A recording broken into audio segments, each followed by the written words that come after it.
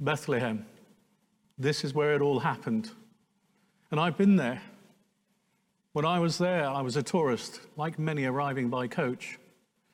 The underground bus station with hundreds rising to the surface along with diesel fumes and heat of both body and engine. Joining more heat as you embark on the streets. Tradesmen and women line up to sell souvenirs, swallowing the fumes that fill their lungs daily. If only we knew the best deals were to be had there. But excitement and pride led us to the streets, the crowded streets, with other tourists.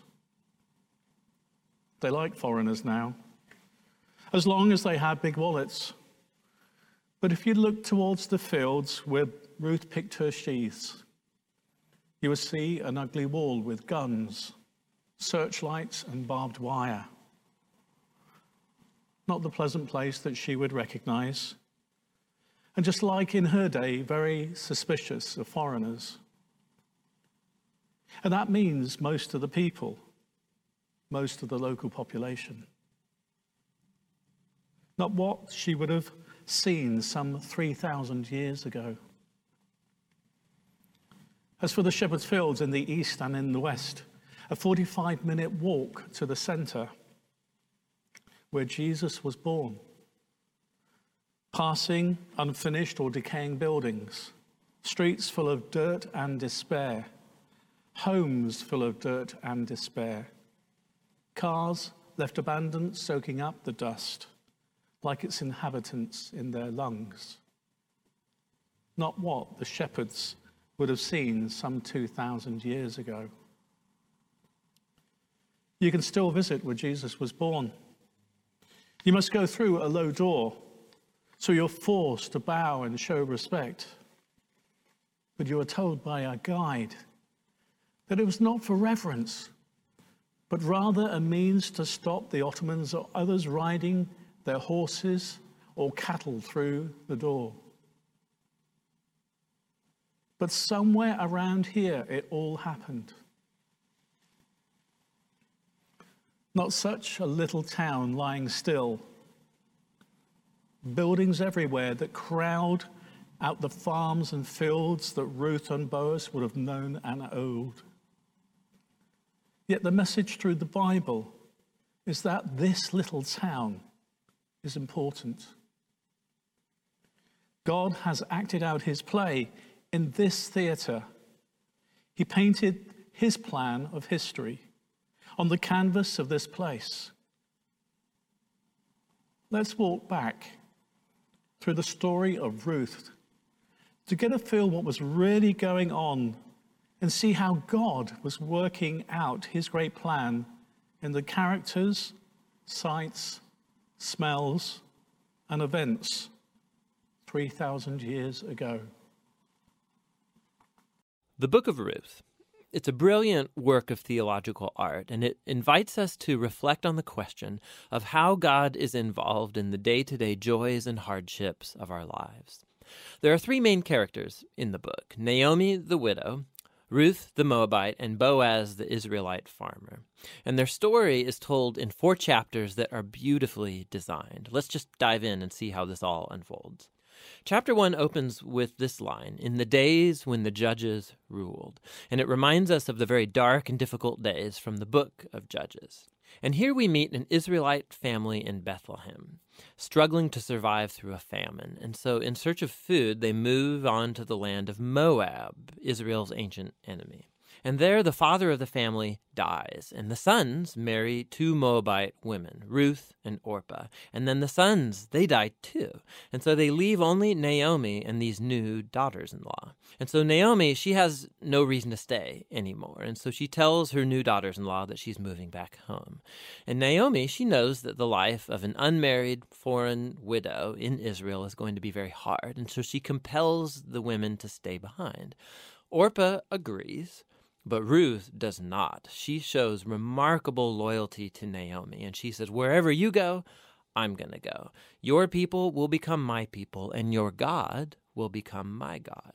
And so the two of them return to Israel together. And the chapter concludes with Naomi changing her name to Mara, which means bitter in Hebrew, and she laments her tragic fate. Chapter 2 begins with Naomi and Ruth discussing where they're going to find food. And it just so happens to be the beginning of the barley harvest. And so Ruth goes out to look for food, and it just so happens that she ends up picking grain in the field of a man named Boaz, who just so happens to be Naomi's relative. We're told that Boaz is a man of noble character, and he notices Ruth. And so after finding out more about her story, he shows remarkable generosity to her. He makes these special provisions so that the immigrant Ruth can gather grain in his field.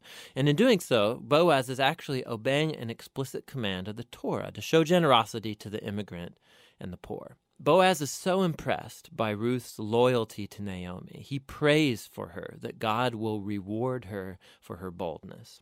So Ruth comes home that day, and Naomi finds out that she met Boaz, and she is thrilled. She says Boaz is their family redeemer. Now, this family redeemer thing, this was a cultural practice in Israel where if a man in the family died and he left behind a wife or children or land, it was the family redeemer's responsibility to marry that widow, to take up the land and protect that family.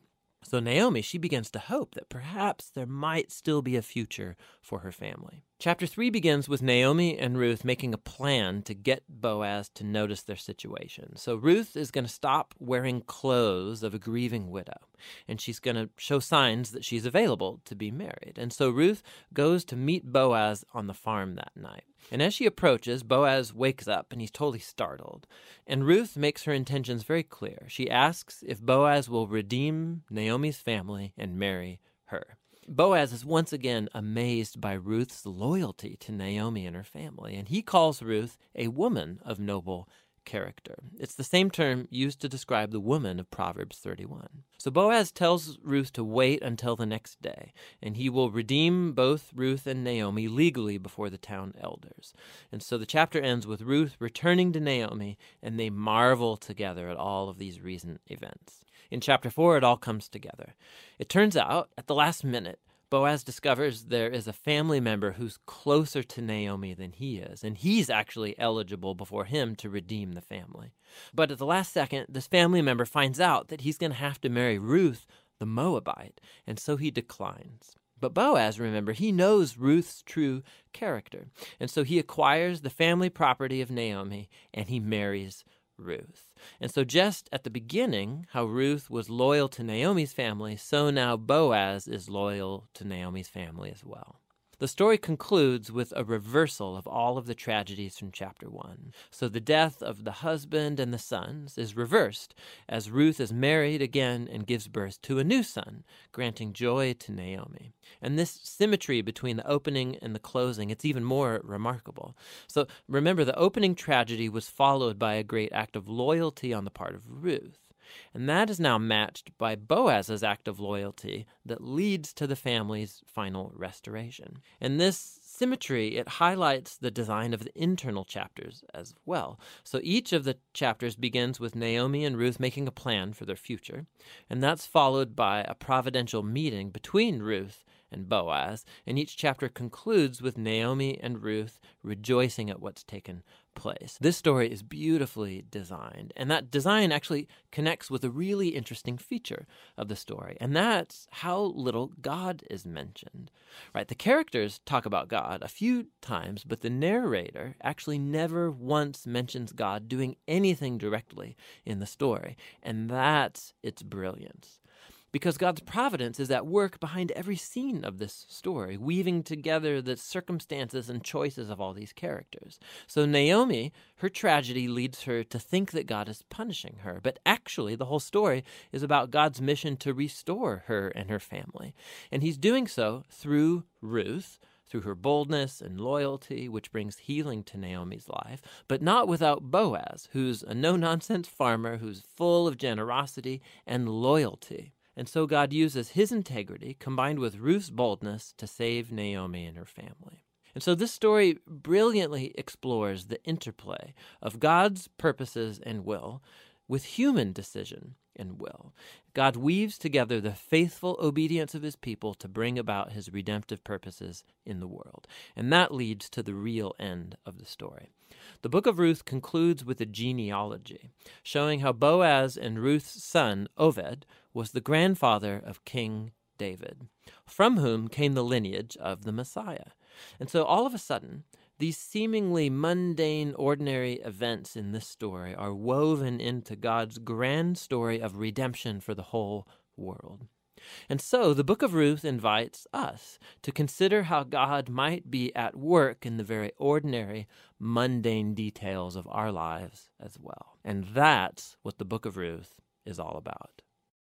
As we heard, the book of Ruth lies between the warring, the murdering, the scheming stories of the book of Judges and the often frightening, turbulent days which are recorded in the two books of Samuel. Throughout the book of Judges, we see the Israelites follow the appointed judge, only to fall away upon the judge's death and follow other gods until another godly appointed person brought them back to God. You see, they did what was right in their eyes, not God's. Chapter after chapter we read, the Israelites did what was evil in the eyes of the Lord. And chapter after chapter, we read of a loving God who always forgives, always accepts, and a people who he loves, once again deciding that they knew better and turn away from him. It is nothing new, for even in Genesis, Adam and Eve thought that they knew better. The same followed in Exodus, Leviticus, and Numbers. Today, nothing has changed. God pours out his love to us through his Son in his life and death and resurrection. He calls us to follow him and his teaching, and some of us do. And some of us find that journey too difficult and turn to their old ways and their little gods of money, lust, and power. Well, God waits patiently, as a loving father does for their child to return home. But when you have no one to revere, no one to fear, no holy one to worship, like the Israelites, we go on our own journey, which takes us away from God. In many ways, Naomi ran away from God and became bitter. But it was Ruth who followed her God, the God of the Israelites. Ruth, who was faithful. And because of her faithfulness, God blessed her. And as we heard last week, after 10 barren years of marriage to Mahlon, she bore a son with Boaz, her kinsman redeemer. I don't know if you are like me, but when reading the genealogies in the Bible, I tend to skim read them. However, in Ruth chapter 4, verse 17, we get a shorter version. It says they named him Obed, and he became the father of Jesse, the father of David. So Obed was the grandfather of David, the shepherd boy who fought a lion and a bear before taking on Samson. David, the writer of many of the Psalms. David, who became a man after God's own heart. 1 Samuel 13, verse 14. No doubt shaped early by days and nights with God while herding sheep. No doubt understanding from his youth the reality of God as a shepherd of his own life. David's rootedness in God continued throughout all the seasons of his life. When he became king and won victories at war, when he established Jerusalem as the political and spiritual hub of the nation, and as he planned for the construction of the temple, David held God central. Day and night, David lived with God, filled and surrounded by God's love and care. We too live such a God-filled existence, but we may not see it the way David did. His time in solitude turned him to know and see God everywhere. It moved David so powerfully that he could not help but to sing and to dance and write music. David understood God's heart. And in David's living with God, his heart took on the very shape of God's. So ultimately, what is on God's heart? What is precious and important to him?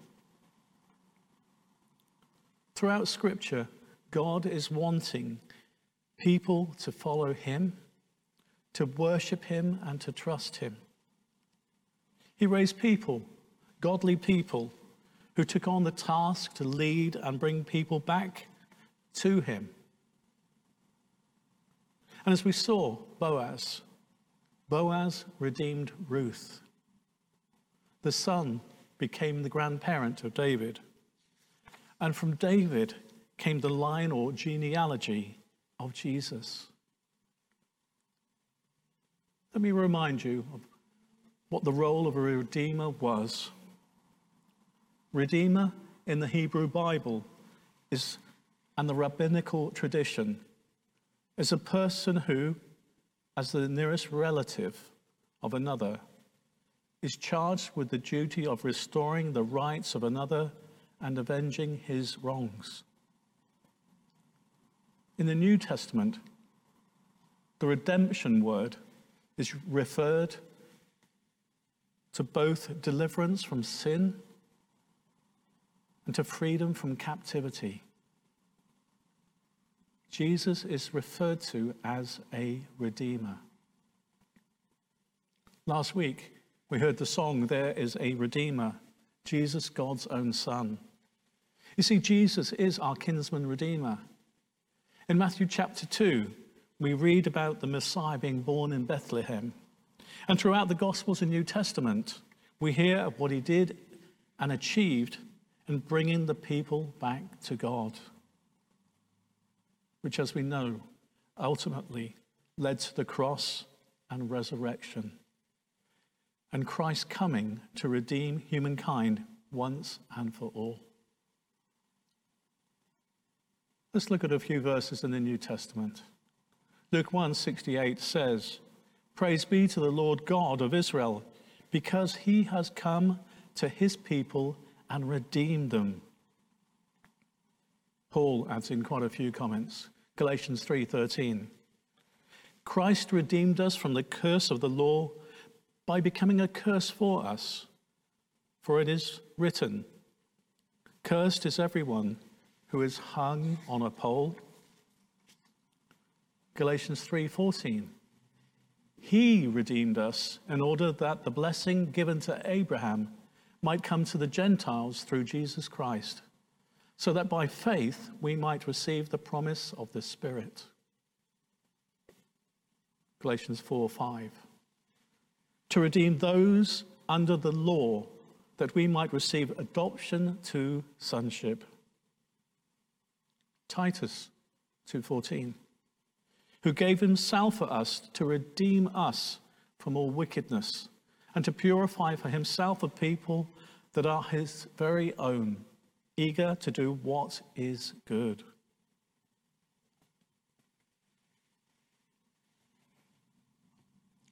And so we return to Bethlehem. It's a lot quieter now. The buses have stopped churning diesel, and the tourists have remained in their own land, being pilgrims in their own country.